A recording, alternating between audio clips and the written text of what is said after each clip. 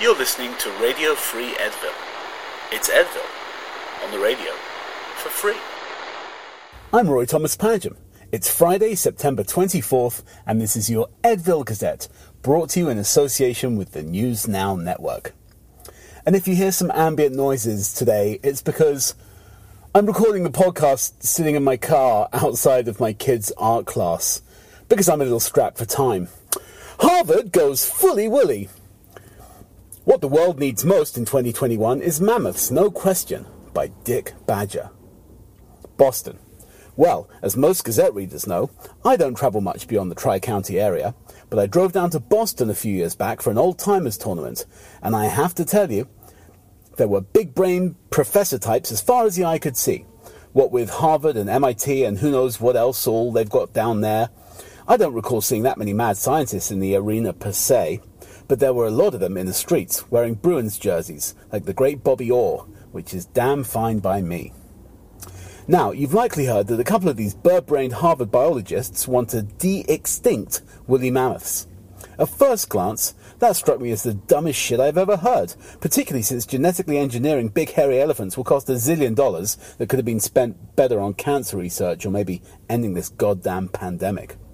But after carefully considering all of the facts, I've come around. What the world needs now, and I mean urgently, is mammoths all over the goddamn place, if possible. And the reason is, mammoths will give every tired and angry person on the planet something totally new and interesting to obsess over. Being the perfect Disney distraction, mammoths will unify all humanity. Think of it, we could get Elton John to come out of retirement to sing an updated mammoth version of Can You Feel the Love Tonight? More than this, we'll all be instant mammoth experts. We'll spend so much time on the Google Mamcams watching these beasts slumber around the tundra that I doubt we'll even have time to throw gravel at the PM. And we'll be so absorbed in Twitter arguments about the ethics of genetic engineering and what kind of vegetation mammoths should eat that we'll totally forget about things like the national debt and China screwing us over. And inevitably, we'll name all these mammoths too. Every kid in the world will be completely gaga about them. Ooh, there goes little Manny, he's my favourite, they'll coo. And when the first of these majestic beasts shuffles off this mortal coil, God forbid, there will be global mourning. But you can see the risk. What if mammoths are released into the Arctic and they end up being the first species to go extinct twice because of human activity? I'm guessing that when our ancestors went out spearing the last of the mammoths 11,000 years ago, the heartless brutes never once imagined that tragic outcome. Lucky for us, we're a lot smarter now, right? 3 woolly mammoths looking for a snack. They were playing hockey when the ice began to crack. The zig and the zag, they don't want to fall right through, but one fell right in, and then there was 2! Opinion. Farmer. An epochal election no one even noticed. By Edna Farmer. Edville. Well now, what did you make of those election results Monday? I'm no clairvoyant, but I think I can judge how Canadians are feeling just by looking at the returns. They don't give a hoot. The party leaders and the desperados running our news media turned themselves inside out for a few weeks trying to convert the silliest campaign ever into something epochal. And Canadians, bless their hearts, set out on a balmy fall evening greeted by their friends and neighbours at the polling stations as amicably as ever and voted exactly as they did in 2019. They weren't suckered by new photos of that nice Mr. Trudeau in blackface, or by the tanking stock market, or by scary new inflation numbers. They weren't seduced by any of the leaders' vain nonsense about their own virtuosity, or intimidated by the party's deplorable attack ads. They were not frightened by our media doom-mongers into thinking that this election rose in any way above the ordinary, with the possible exception of the $610 million price tag. Instead, Canadians demonstrated once again that they are altogether far more intelligent, rational and savvy than all the politicos, pollsters and party pitbulls put together. Ordinary people want to get through the pandemic with their lives and their livings intact, with affordable healthcare and education and social programs at the ready. And the dream that their kids will do better than they did, unsullied. Above all, Canadians want politicians to put their big ideas back in their pants and start acting like responsible adults, by golly. No one will be getting a do-whatever-you-like majority until these things start to happen. So good on you, Canada. It's enough to restore your faith in democracy. and then some. Still, you're still the one I run to, the one that Badger. Soy latte drinkers demand affordability now, by Dick Badger. Edville. Every once in a while I read the Toronto Star just to see what's up the arses of the holier-than-thou hipsters in the big city. I can't deny it, it's a form of gloating personally, but also professionally. Our motto here at the Gazette is, we read the Star so you don't have to. So this week's crisis is, why is my soy latte so damn expensive? That's the title of an actual Star op-ed. I shit you not. And when you drill down into this expose, you discover that local cafes in my neighborhood charge a premium of 25 cents to $1.15 for milk alternatives such as soy, almond, and oat. Oh my God. Now at this point you're likely wondering, say Dick, what's the real stories on these precious soy latte drinkers? Is it a question of bungled personal finance? Have they been driven to maxing out their credit cards? Are they stiffing their landlords or maybe raiding their kids' college funds? Are they homeless, God forbid? Negative. From what I can see, they're pissing their hard-earned money away on $6 soy lattes because they don't have the sense to see that it's goddamn insane to pay $6 for a soy latte. And yet, every time I drive past some hoity-toity Java joint, what do I see out on the patios but a bunch of 20-somethings with $1,300 iPhones and $300 Adidas, sitting around drinking $6 soy lattes like they're Ben Affleck and what's-her-name. And I think, well, I guess we have the Toronto Star to thank for spinning the affordability crisis into a big-time election issue. Because as long as these young Canadians who can't afford homes or cars or prescription drugs are pissing and moaning about their soy lattes, they can't get into any real trouble, can they? Karl Marx once said, $6 soy lattes are the opiate of the people. I think he got that right. President Obama surprised tourists by walking to a Starbucks near the White House. Even more surprising, he traded 5 Taliban members for a grande soy latte. Series Kids Ngizes RLMAO. Kids Corner. Squishy Face Nightmare Fuel enters Toy Hall of Fame. OMG! By Crystal BB Diamonds 16. Brighton. Hey fam. So we have a new teacher at school named Mr. B from the UK. And he is like totally trying to get everyone to like him, which is like so chuggy. Like he keeps trying to say stuff like cool instead of lit. And it is cringy. But that's not like why we're here now. Today, he showed us something called the Toy Hall of Fame, which could kind of like flame emoji, but this is science class, science emojis. Explain how that's like related. But anywho, he showed us something called a Crabbage Snatch Kid. Has anyone seen this nightmare of a toy before? Kids used to willingly put those demon faces in their beds. Willingly? Holy fucking shit. Next time I want to call my mum lame, I'm going to remember she used to sleep next to the baby of Slender Man and a squished toad designed by whoever decided driving required a test and survived because I accidentally looked at one through the screen in the eyes and I'm like so positive it told me that I only have 2 days to live, which sucks because Jay was supposed to be coming over to watch the new Mulan movie tomorrow and I got a new top for it. That's all for now, fam. Bye! What do we tell our little girl Christmas morning?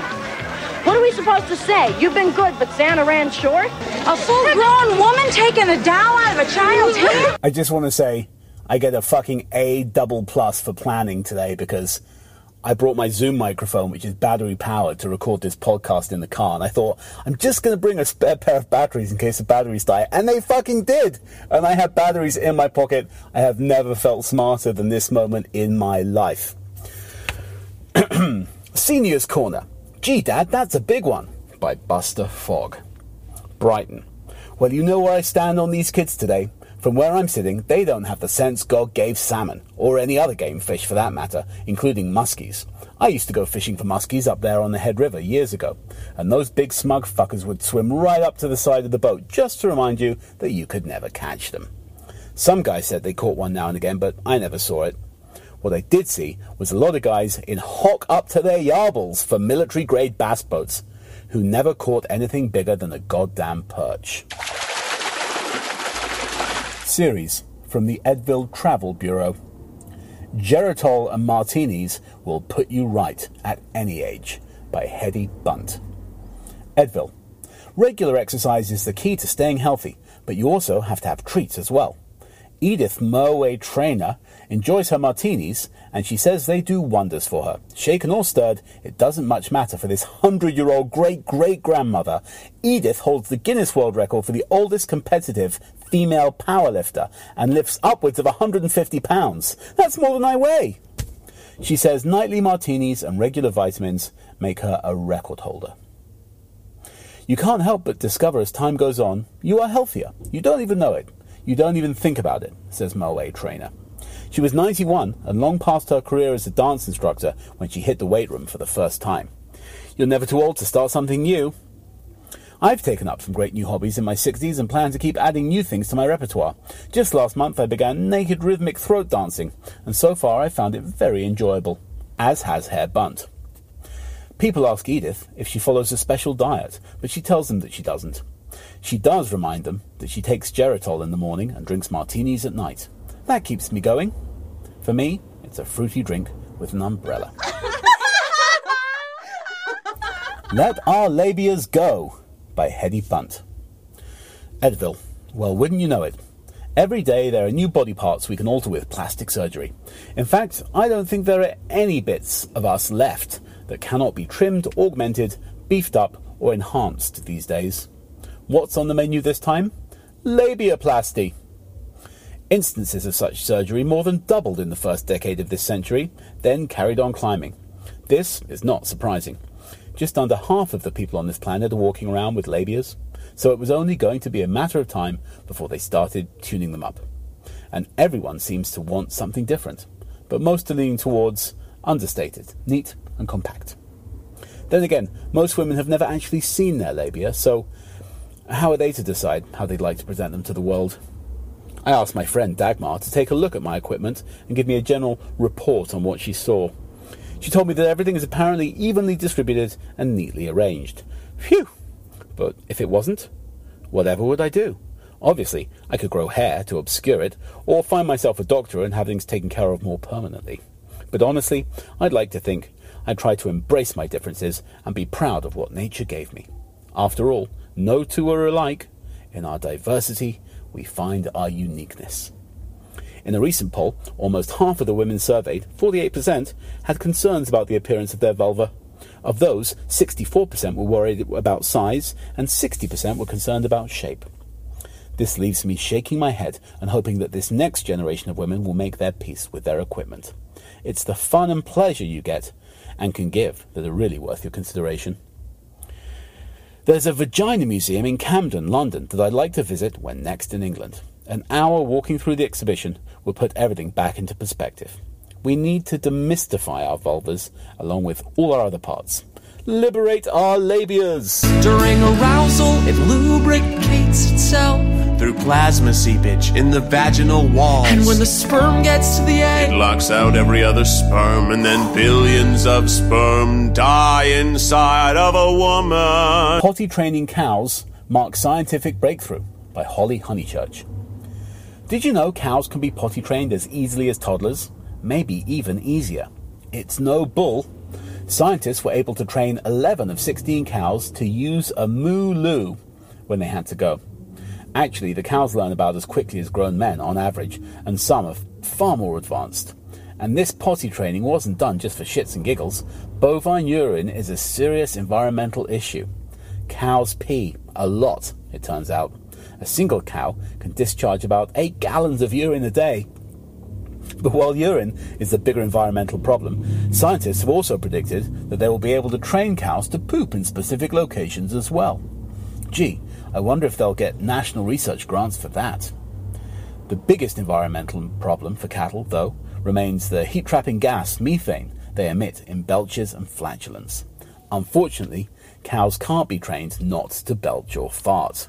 They would blow up.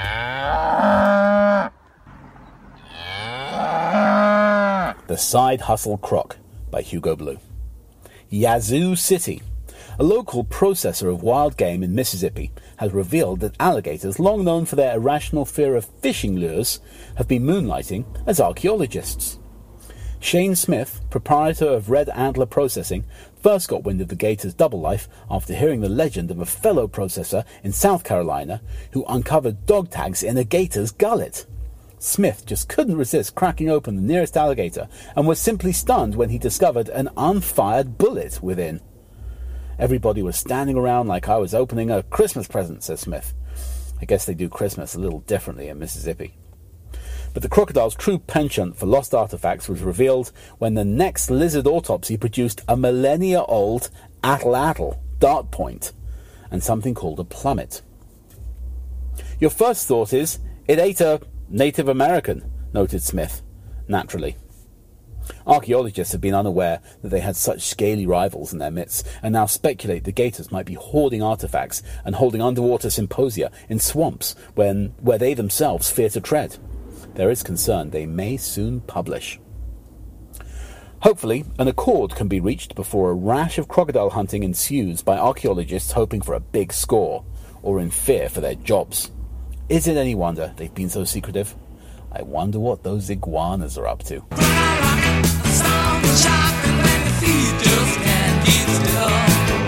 UK Christmas on the verge of cancellation? By Shirley Stickle. London. Well, it looks like our tea-loving mates on the British Isles have fouled themselves into quite a dilemma. Closures of fertilisation plants that produce CO2 have hurt the turkey industry, resulting in reduced output. The British media have reacted in an appropriate and completely rational way by claiming that Christmas could be cancelled. And I must say, if I'd known years ago it only took the absence of a fat-laden bird on the table to cancel Christmas, I could have avoided years of strife at the dinner table by chucking the poultry out the window before Grandma Marie could launch into her annual tirade against the relationship between government, immigrants and boozers. Instead of ruffling feathers, perhaps this is a chance to start some new traditions. Instead of a turkey, eat tofu soaked with tears and soy sauce. Try a lasagna or some chicken pot pie. Make curry mashed potatoes. Personally, I can't understand why they aren't taking the opportunity to spotlight the national dish of tikka masala as the main course instead of a dry bird. Really, just spin the globe and find a country that you colonised at some point or another and borrow one of their recipes. I'm sure it can't be all that hard. You've got options aplenty. Good luck, mates. It is with a very heavy heart. I must tell you, we cannot continue with Christmas as planned. I'm Roy Thomas Padgham, and this has been your Edville Gazette for Friday, September 24th. Join us again in 2 weeks. The News Now Network is a fiercely independent news magazine serving the residents, businesses and civic organisations of Northumberland County. It is supported by local advertisers and free to readers. Visit newsnownetwork.ca.